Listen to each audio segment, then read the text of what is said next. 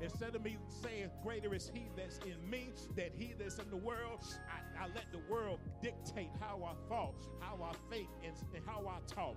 I understood as a child. I thought as a child. I took things into account as the way it was going to be instead of letting the word have the final say so. Listen, call those things that be not as though they were. The word of God shall not return back to him void, but it's going to accomplish everything he sent it out to do. You're now in tune to the Heaven Bound broadcast with Pastor Richard D. Dobbs of Overcomers Christian Center in Villa Rica, Georgia.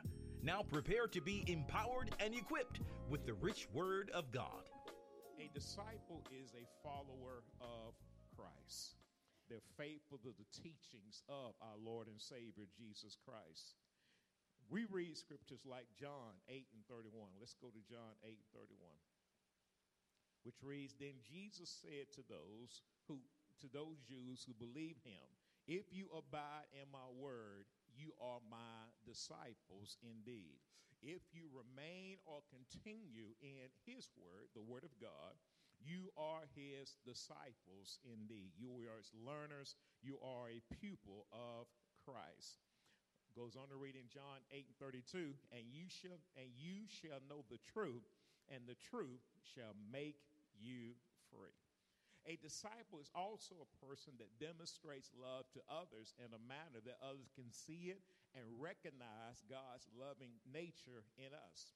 John 13:35 reads as follows, "By this all will know that you are my disciples if you have love for one another." So by this all will know, all will understand and perceive that you are my disciple. You're following me. How do you know? Because you have love, you have affection, you have goodwill for one another. You want the best for others in life. See, it takes maturity to be a disciple of Christ and a higher level of maturity to disciple others to Christ. We must be willing to deny ourselves. See, Jesus spoke to his disciples in Matthew 16:24, words that probably challenged them as well as challenge us. Matthew 16:24 reads as follows, "Then Jesus said to his disciples, if anyone desires to come after me, let him deny himself and take up his cross and follow me." So notice, Jesus spoke to his disciples, those who have been taught by him, and they're still being taught by him. You know, one definition I had to understand about a disciple, not only are you being taught by God, but you have a mindset that I'm still going to be taught by God. Even in 2024, I will continue to be taught by God.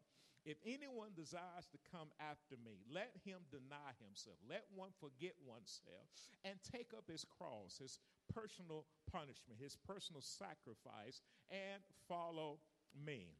See, it's important we know that we accept Jesus as our Lord and Savior and commit to become a disciple of Christ. We must be prepared to grow up in him because discipleship is going to require that of us. We got to, as we see in this text here, we got to deny ourselves. We got to forget about ourselves. In a sense, it's not about me, it's about Jesus.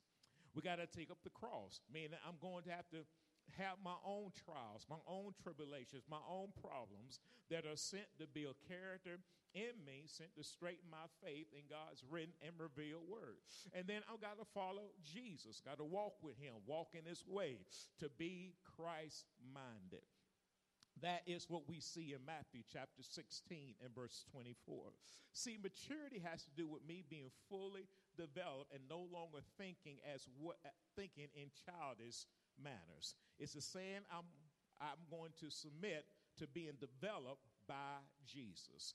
I am committed to being developed by Jesus. If you are disciples, if you claim to follow Jesus, you're saying I choose to be developed by Jesus. I'm not where I want to be, but thank God I'm not where I used to be. I'm being developed by Jesus. And that to me is a mark of a disciple. Someone who has been developed by God but continues to be developed by God. See, maturity says that I've reached a certain stage in development, being able to carry myself the proper way. But also maturity says this: I know I haven't reached it yet. I must continue to be developed by the word of God and the ways of God. And see, mature disciples can be trusted to do things that others can be trusted to do. See, taking responsibility is a sign of maturity. Like, for example, we take responsibility for things that have been entrusted for us to do, regardless of if it's my fault or if it's not my fault, if it's my responsibility or if it's not my responsibility. I think about the house sometimes. You know, if you're in a household, listen, it's not about, sometimes, I ain't say all the time, but sometimes it's not about certain things being done. It's just they got to be done. And you have to understand that when it comes to maturity, some things, they just have to be done. And the opposite of being mature is to be immature, to be childish or baby-like with baby-like behavior. See, an immature person lacks certain emotional and social skill, as way they tend to have trouble relating and connecting and working or being productive with people. Immature people always say, you know what, if it ain't working a certain way, I just can't do it. But mature people say, I'm going to work with this person in order to get it done. It's difficult to be an effective leader if I'm immature, because I will have a hard time following instructions and being productive with others. See, maturity requires me to work on me. It's personal. And I'm saying, if I'm mature, I'm saying, hey, you know what? I'm not concerned about everybody else. I'm more concerned about, am I getting right with God? I'm more concerned about, is my prayer life developing? I'm more concerned, is my study of scripture developing? I'm more concerned, am I witnessing? I'm more concerned about, am I doing what I need to do, instead of blaming everybody else for stuff I know I need to do. And that's something we got to all think about and make a decision. Am I going to mature?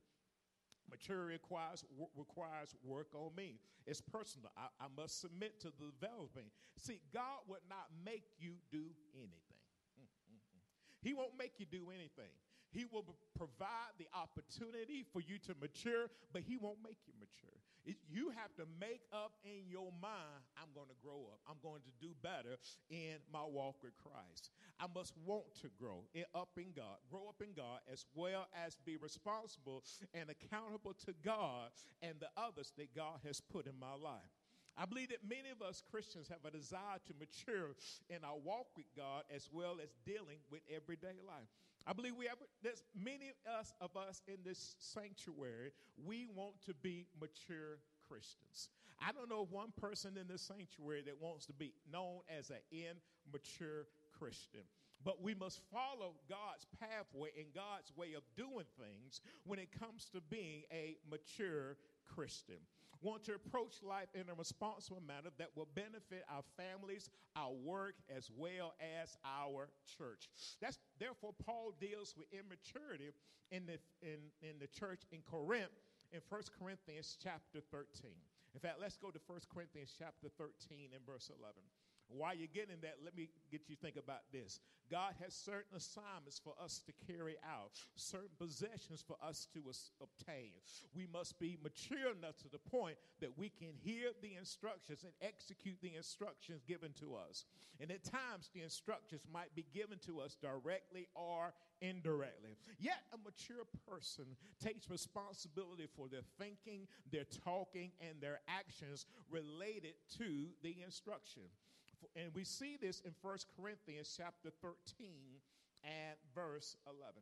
1 Corinthians chapter 13 and verse 11.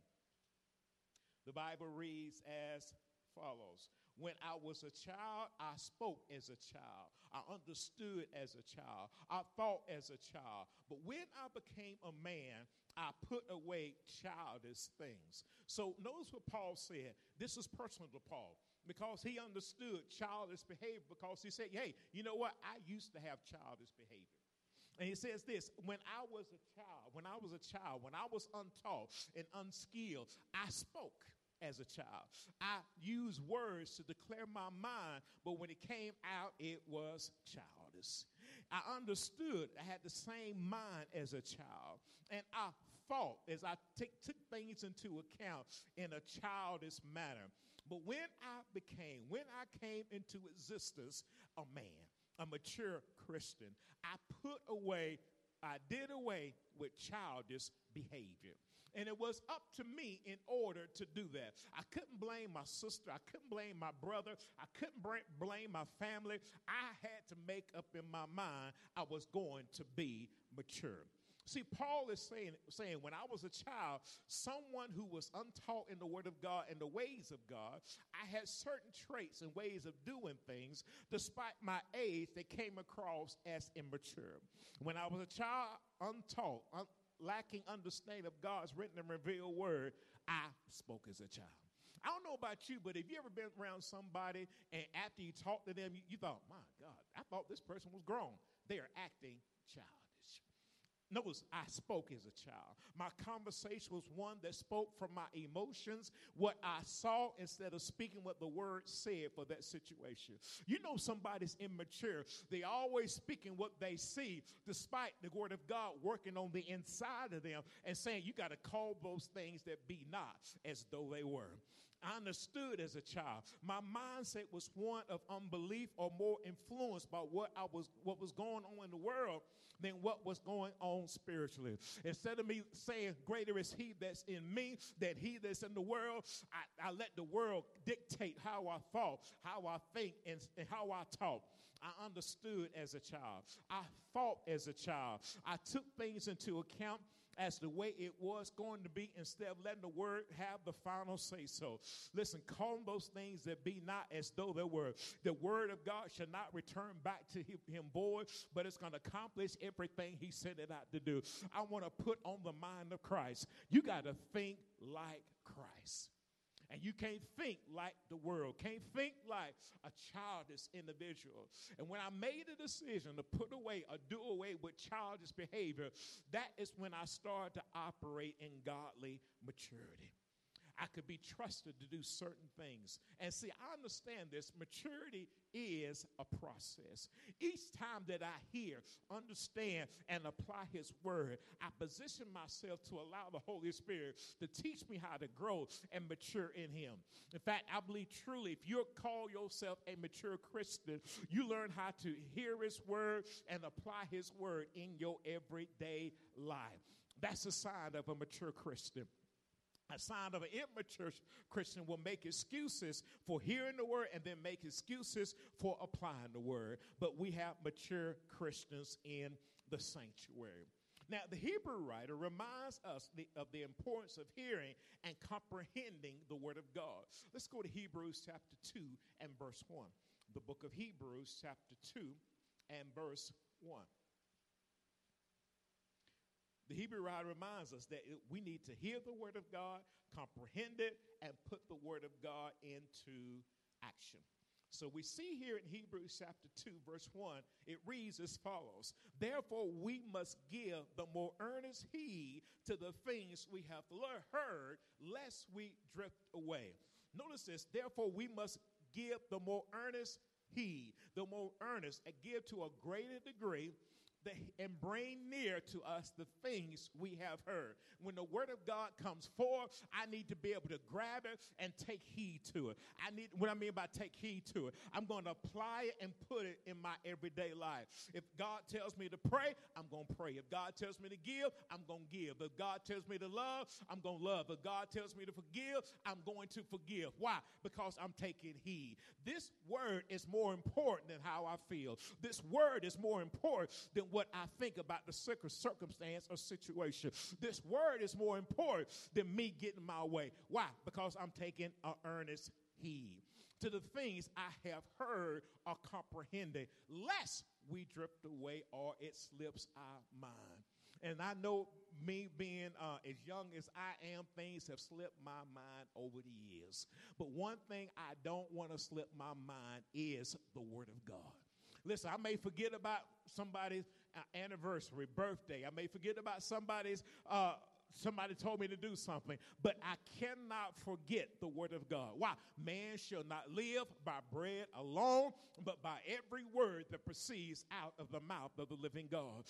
Plus, God will make my enemies to be at peace with me. You get mad, but God can bring peace to our situation and to our circumstance. I just can't let the word slip away. That's how I make decisions. That's how I go through life. That's how I go through a Monday, a Tuesday, a Wednesday, a Thursday, a Friday. Why? With the word of God. See, it takes maturity to not drift away in our mind when it comes to thinking, talking, and make a decision based on God's word and not our feelings or emotion.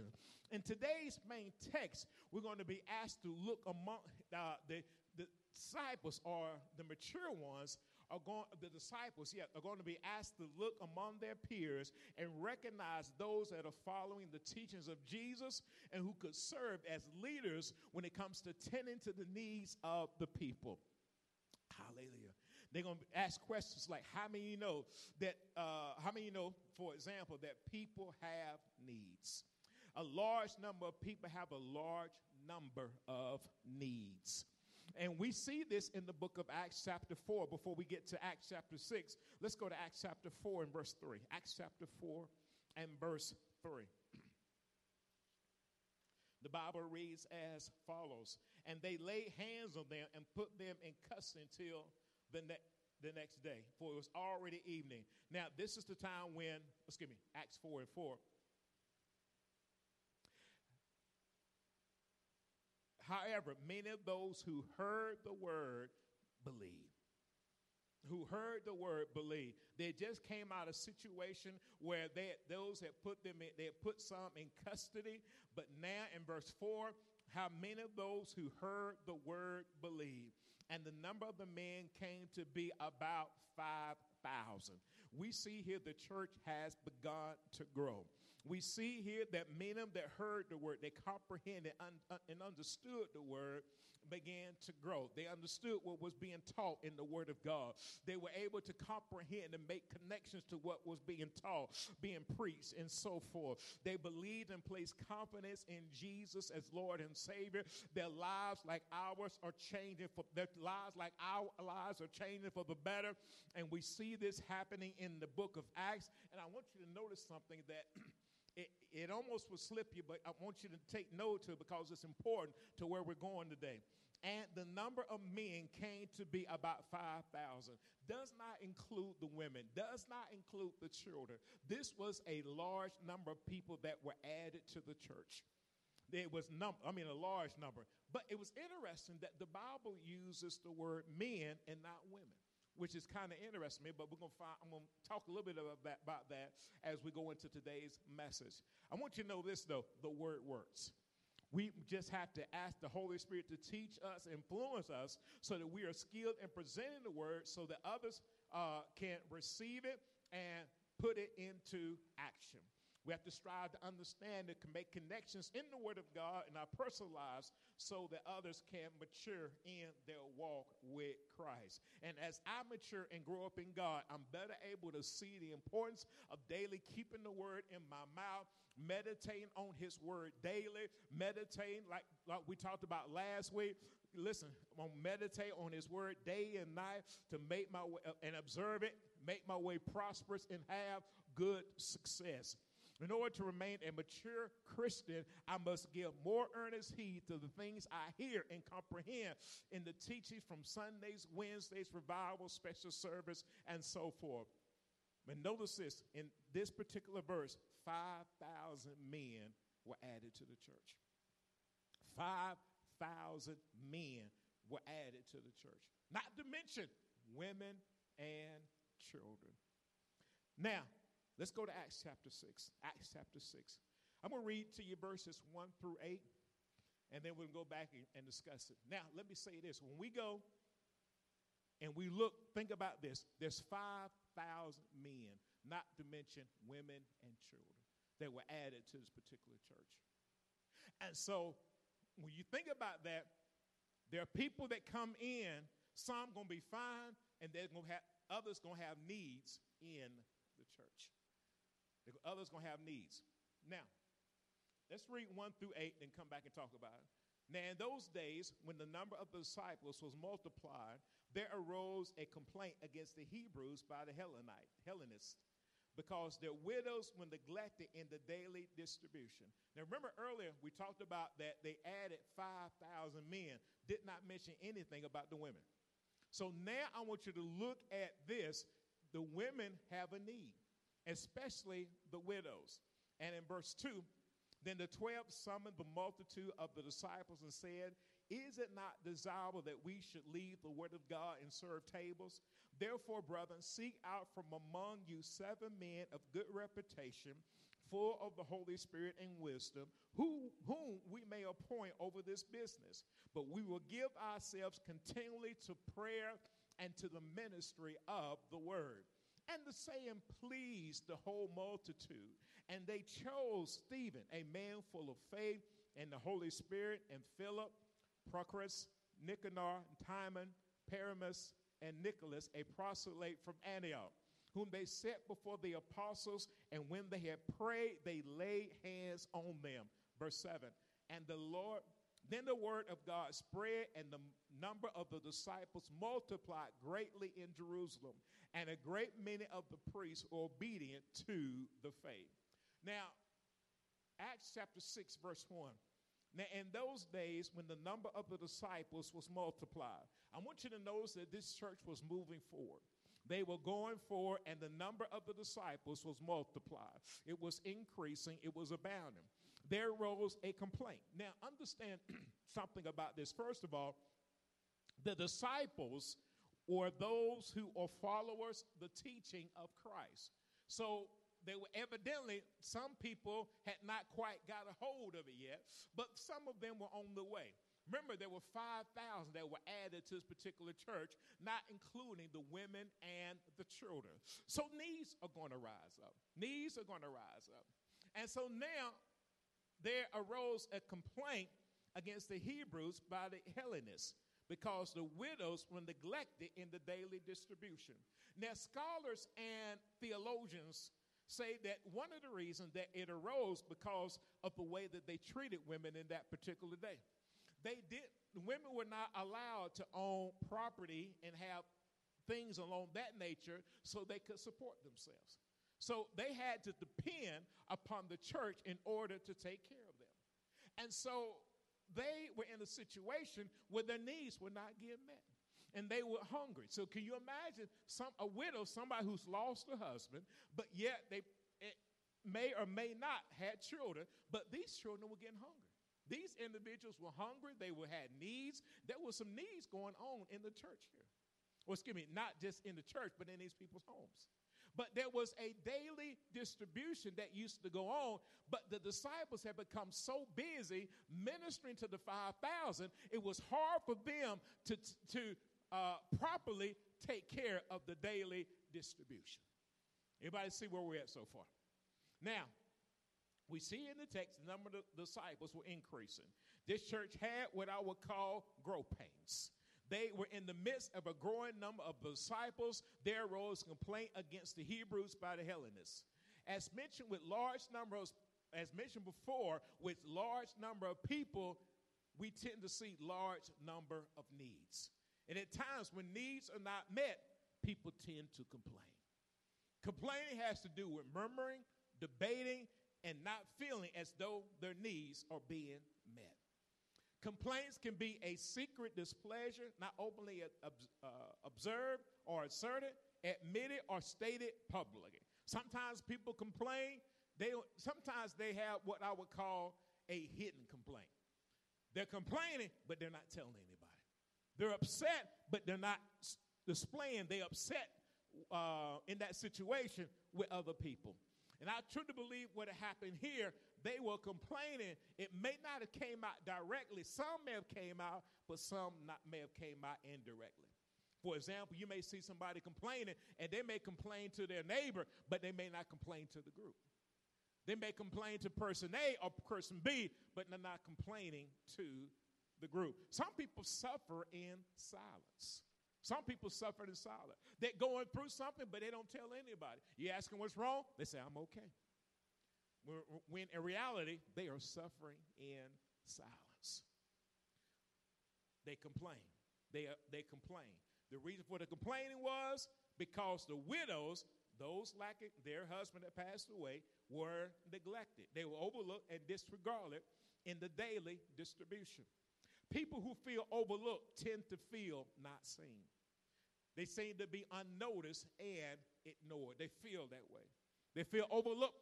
They tend to feel unloved and uncared for, and you could probably tell by their attitude and their demeanor. No doubt the needs of the people will become a concern for the 12 and likely distracting them from studying, preparing, and teaching the Word of God. Because they wanted to make sure that the widows were taken care of, but they could not take care of the widows and stay in the Word of God and prayer all at the same time. Because evidently it was a large number of people that took time. Can you imagine? You wake up in the morning, you taking out food to different folks and taking out, and they're making sure by the time end of the day, if you got time, you might be just wore out, being tired. Imagine you go out in the sun like it is out here right now.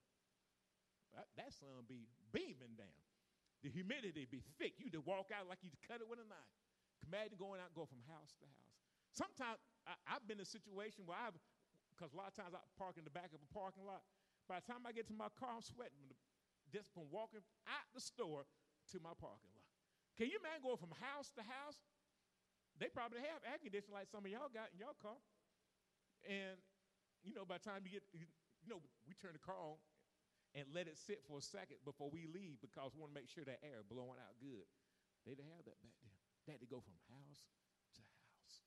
Can you see the needs of the people? And the widows, they complained. So the 12 were in a dilemma. They were in a predicament. They knew they had to continue to preach and teach the Word of God because God had appointed them to do so. They also saw how God's Word was having an effect on people and lives were being changed for the better. Because remember, the disciples were being added. They were just added. They were coming in. There were 5,000 in. They may have started out with 100 disciples. Then there were 200 disciples, 300 disciples, 400 disciples. They were just becoming followers and learners of Christ. They were committed, but the 12, they were committed to feeding people knowledge and understanding to meet their spiritual as well as natural needs. The apostles' situation was that a great number of people had a great number of natural needs that they were not able to tend to and be effective in their assignment. The apostles had to make a decision. Would they help the people or keep them from getting distracted from their calling? Let me say this here on a personal note. I understand exactly what they're dealing with. Because you can have stuff to come up. You say, I need to do this and I need to do that. But I had to learn over the years, I got to get back to my main assignment, which is feeding sheep knowledge and understanding. That's what God paid me for. Notice I said God paid me for. If I didn't feed you knowledge and understanding, I know he wouldn't take care of me like he do and bless me like he do. I got to make sure I feed you knowledge and understanding and continue to pray and seek his face concerning this ministry. And there's a lot of needs out there. I get requests all the time to do stuff. But I had to learn how to tell people no. And I'm telling you, I had to tell my own family no sometimes. It wasn't pretty. But hey, this is life. If I did not feed sheep knowledge and understanding, God would not take care of me like he do. So when it comes to that, but needs are still needs. Needs are still needs. Everybody say needs are still needs. I want you to understand that. Needs are still needs. People still need stuff. These women, widows, needed stuff. They needed stuff. So the 12, verse 2, then the 12 summoned and called the multitude of the disciples and said, it is not desirable or pleasing or agreeable that we should leave or forsake or abandon the word of God and serve tables. Serve means I'm going to wait on others. Tables, I'm going to supply the food necessary for life. See, the 12 had to lay out the dilemma to the multitude. It was not wise that they should leave or forsake the word of God to do a noble and honorable task. This was something good, y'all. This was something that was needful and necessary. Why? Because widows were getting hungry. I can imagine widows' children were getting hungry too. And hungry will make you do some crazy stuff you ain't careful. Hungry will have you cooking stuff you ain't cooked in a long time. Bro. Hungry will make you say, I know I said I wasn't going to eat this right here. But I'm hungry now. I'm finna cook this right here. Sometimes you'll eat leftovers. You say, I'm not going to eat that leftover. But you're hungry enough. You'll put that leftover and put it in the microwave saying you weren't going to eat. I've been there. I know exactly what that means. I know exactly what that means. The widows had needs, I should say. The 12 could not abandon and forsake studying, praying, and preaching and teaching to supply food to those in need. In my mind, they were saying if we're going to continue to seek the face of God for a word of God for the people, they're going to need help with other duties and responsibilities in the church. See, it takes mature followers in Christ and being able to tend to the needs of the people in a manner that represents the nature and the character of Christ. So the apostles saw the maturity and the multitude of the disciples and charged them with a great responsibility. They require them to be able to think, talk, and make decisions with a Christ-minded and progressive mindset. Acts chapter 6, verse 3. Therefore, brother, seek out from among 7 men of good reputation. Therefore, brothers, seek, inspect, and examine with your eyes. Look out in the midst, but find 7 men. Now, when we think about that, we have to follow the guidelines of the scripture. You want 7 men of good reputation. They had evidence of godly character. They were full or complete with the Holy Spirit. And they had wisdom. They were skilled in the management of affairs, varied knowledge of things human and divine. Who we may appoint or set in place over this business. See, the 12 apostles instructed the multitude, seek out from among them 7 men. So they said, I'm looking for people, I'm looking for you in the congregation, you disciples, to look among yourself and find 7 men. I want to be full of the Holy Spirit. I want to have wisdom. I want them to have a reputation, a good reputation, I should say, a good reputation. He gave them specific things to look for in these men. Once they inspected and studied the men carefully, they were going to bring them back to the 12. But in the meantime, these 3 traits they were looking for. 3 traits of men worthy to be appointed over God's church business. Good reputation. Evidence of good, godly character. They were full of the Holy Spirit. They were baptized in the Holy Spirit, and they were led by the Holy Spirit. Not just having the Holy Spirit, but they're led by the Holy Spirit. And wisdom, skilled in the word of God, as well as able to work with people and to manage business affairs on the natural and spiritual levels. The apostles no doubt knew they had been teaching the disciples that, hey, you know what to do. You know what to look for. If I tell you to look for these people with these traits, I want you to look out for among you. Don't go by, hey, I like this person. I don't like this person. See, immature folks will go off script. They'll say, hey, I owe you a favor. I got a position open. I got your back, brother. Let me hook you up. No, that's not what mature folks do. Mature folks going to follow the script. They're going to follow the script. They're not going to put people in position because of a favor. They're not going to forget what the Holy Spirit has laid out from the apostles. See, when the Holy Spirit stirs leadership to charge us with a certain responsibility and task, we see it's important for scriptures like Joshua 1 and 8 to be in our thinking, talking, and actions.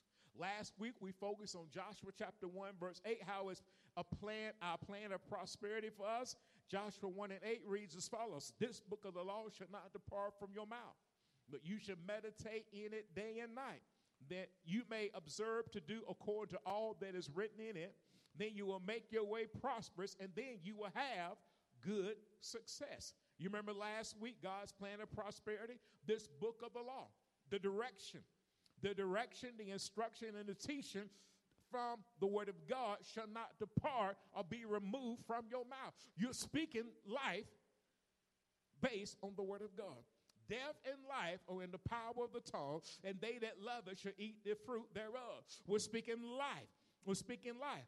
But that life means we're going to meditate in his word day and night. We're going to ponder it. We're going to imagine it. We're going to study it. We're going to study his word day and night. We said, Pastor Dobbs, I didn't study day and night. Repent and get back, start studying again. I don't know about you. You ever studied something? You just had to take a break for a moment. You said, man, let me take a break for a minute. Took a break. But I go back and I go study. Because why? Sometimes I need a mental break, whatever it is. But you know, when it comes to the word of God, we got to study it day and night. Study it day and night. Let me tell you, your life will be better when you study it day and night. When you study it day and night, you can observe or keep or guard. And then you're able to do it. You're able to guard the word that's in your heart. Then you're able to do it, execute and perform according to what is written in it. But then you will make your way prosperous. You're going to cause and bring success. You're going to be prosperous and have good success. You're going to succeed. You're going to have good success. You're going to have prosperity. And things are going to work out for your good. Why? Because you love God. You're meditating on his word day and night. You're thinking about it day and night. And see, we as believers strive to follow this scripture daily. I believe that it will help us to grow in our faith in God and grow in exemplifying his character in our lives. And the more we know and understand his word, the more we're able to know and understand him and make decisions like him. See, they put themselves in a position when they're thinking about the word day and night, they can be in a position where they can choose 7 men full of the Holy Spirit. They can choose men who are of good reputation. They can choose men, that are full of the Holy Spirit. They can choose the ones who God wants them to choose. Therefore, when you're choosing, though, you're going to need the mind of Christ. Philippians 2 and 5 says this, let this mind be in you, which was also in Christ Jesus. If we're going to choose people, we need the mind of Christ. Let me say this to you. Not only do you need the mind of Christ and choose him like he wants, but you need the mind of Christ when you make daily decisions. When you go out and deal with life, when you deal with your work, when you deal with your home, when you deal with family, you need the mind of Christ. Don't just make it one area. You need the mind of Christ in every area of your life.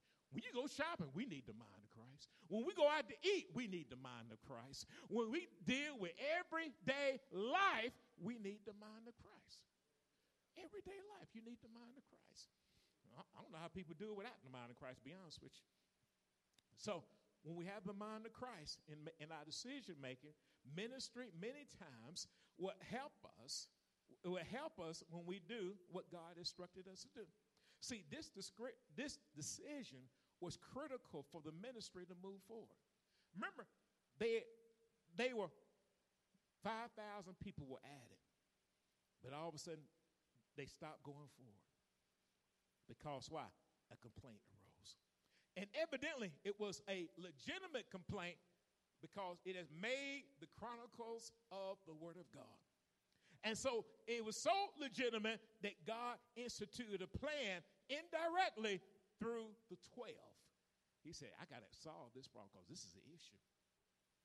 This issue not only is affecting this church that we're reading about, but it affects churches all over his body. It affects other churches as well. But he says, listen, I need men who are of good reputation, full of the Holy Spirit and wisdom. So the multitudes will have to spend time with other believers. How are they going to choose them? They just can't go by what they think. They got to go spend time with other believers. You know what else they got to do? They got to talk to them. They got to get to know them that labor among you. They need to share the word with others, become familiar with each other's testimony. In other words, I need to get to know you on a level and say, hey, can I choose this person here? Can I choose this person here? I heard you might be a good candidate for what God has laid out before us. Not only do we need to look in that area, we need to look in other areas as well. We need to look in areas such as ushers, helps ministry, praisers, singers. We need to look in other areas, men's ministry, women's ministry, youth ministry. Hey, I heard you will be a good candidate for doing this, that, and the other. Well, Pastor hasn't tapped me on the shoulder. Notice the text here. He used the disciples, the followers of Christ, the ones who've been taught to find men in the midst. And so when they found them, they looked for those of a good reputation, full of the Holy Spirit, and have wisdom that comes from God. These people you can't go by. They had to make some decisions. They say, hey, the Lord's leading me to talk to this person right here. I think you'll be a good candidate for this, that, and the other. I got to move past my shyness. This may be an awkward conversation, but I got to get to know you. I may go up to somebody I may not even know. Why? 5,000 people were added, y'all. I'm sure that not everybody knew everybody. There was some people that came up that you may have talked to, but you had to make that decision. I got to get to know this person. And notice, it wasn't the 12 that chose.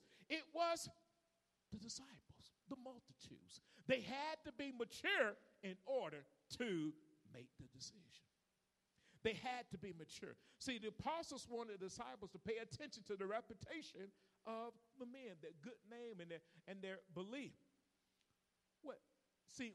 What is their reputation when it comes to take care of business? Person A, we got person A before us. What's their reputation for taking care of business?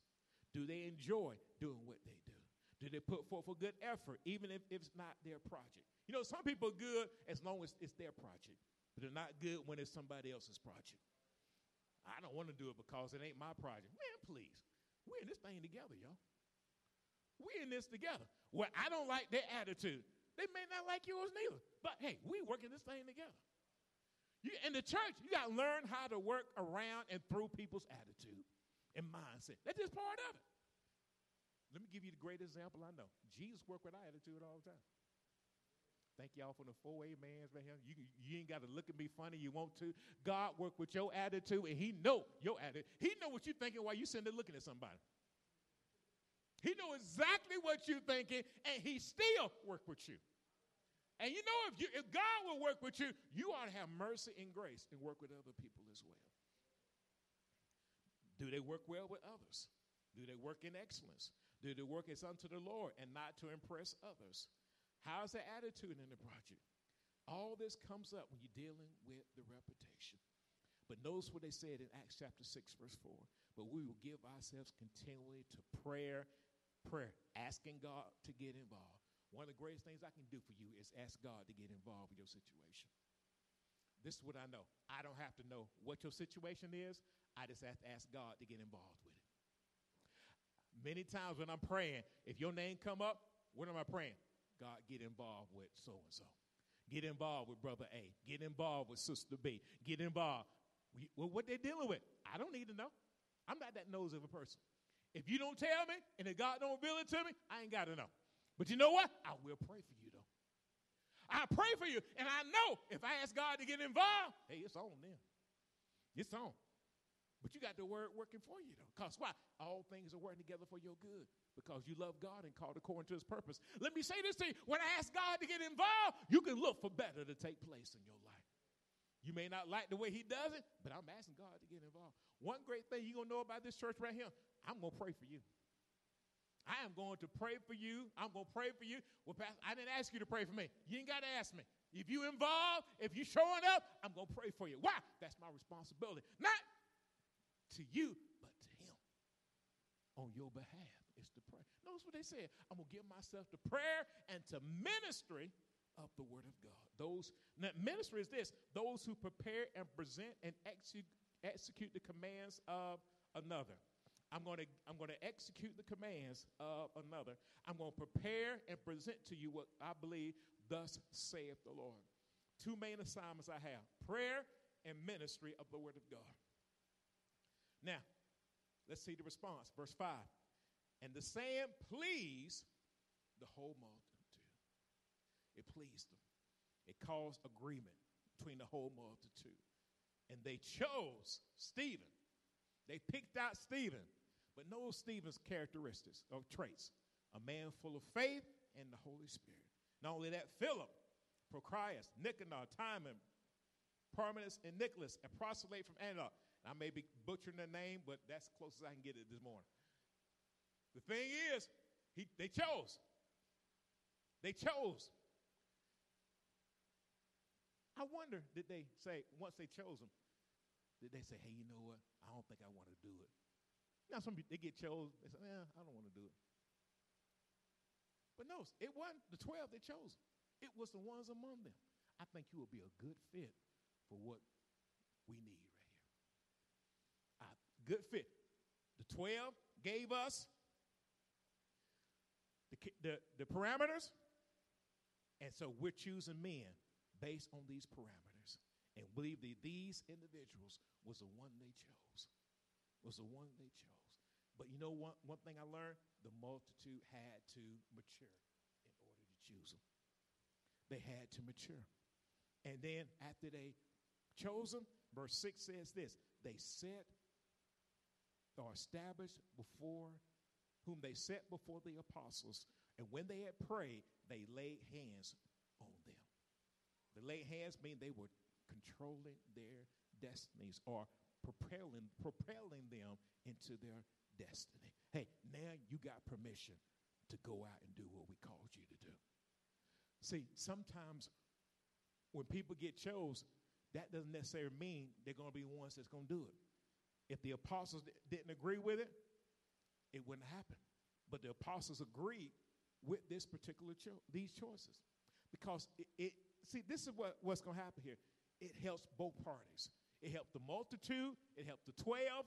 12 could go back and do what they need to do, minister the word of God in prayer. It helped the hit. Now, notice this. It helped the widows get their needs met. That was the issue. Widows were going through, y'all. They were going through. If the 7 didn't want to do it, who's going to do it? Who's going to do it? Who's going to do it?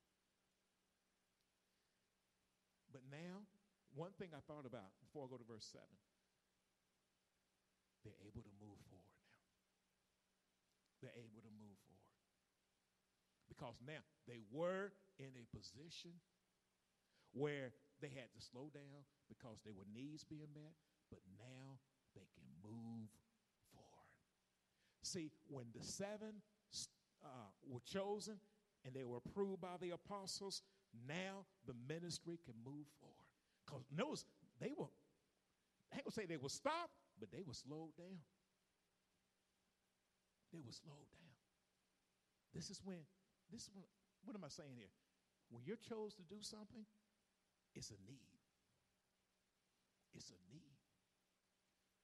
It's a need. Somebody tap you on the shoulder. Hey, I think you'll be good at this position right here. It's a need. And when you meet the need, the ministry can move forward. If we're going to be a forward-minded ministry, we got to find out what's stopping or hindering us from moving forward. Just like they identified here in this church, we have to identify here in this church. And then once we identify, we need to be mature enough to look out from among us, find somebody to help meet that need, so in turn the ministry can move forward. Verse 7.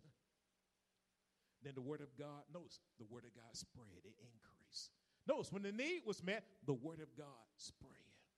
It increased. And the number of the disciples multiplied greatly in Jerusalem, and a great many of the priests were obedient or submitted to the faith. Notice how the ministry grew when that need was met. What if they tap you on the shoulder? Can you do me a favor? I know you can't reach everybody, but tap yourself on the shoulder. What if that's your tap?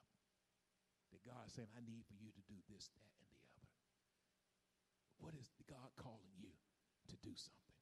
Then notice when they chose Stephen, and Stephen, full of faith and power, did great wonders and signs among the people.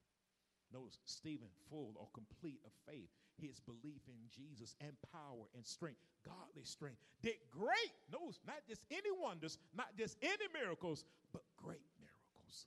And not only that, signs, unusual occurrence among the people.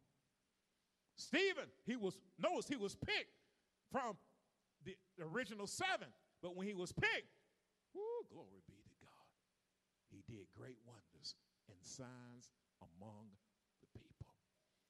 But you know what? Before he got chose, he had to have a mature, disciples had to be mature to the point that they could choose the 7 individuals that the Lord wanted for that group. And when the multitude of mature disciples hear and obey godly instructions, the needs of the people are met. Remember, the widows, their needs were met. Now, they got 7 men that could go out and meet the needs of the people. And so, the needs of the widows, especially, because the needs of the widows was what we're talking about here today. And so they went out and met them. But not only did that happen, they also did great wonders and signs, at least Stephen did, an unusual occurrence among the people.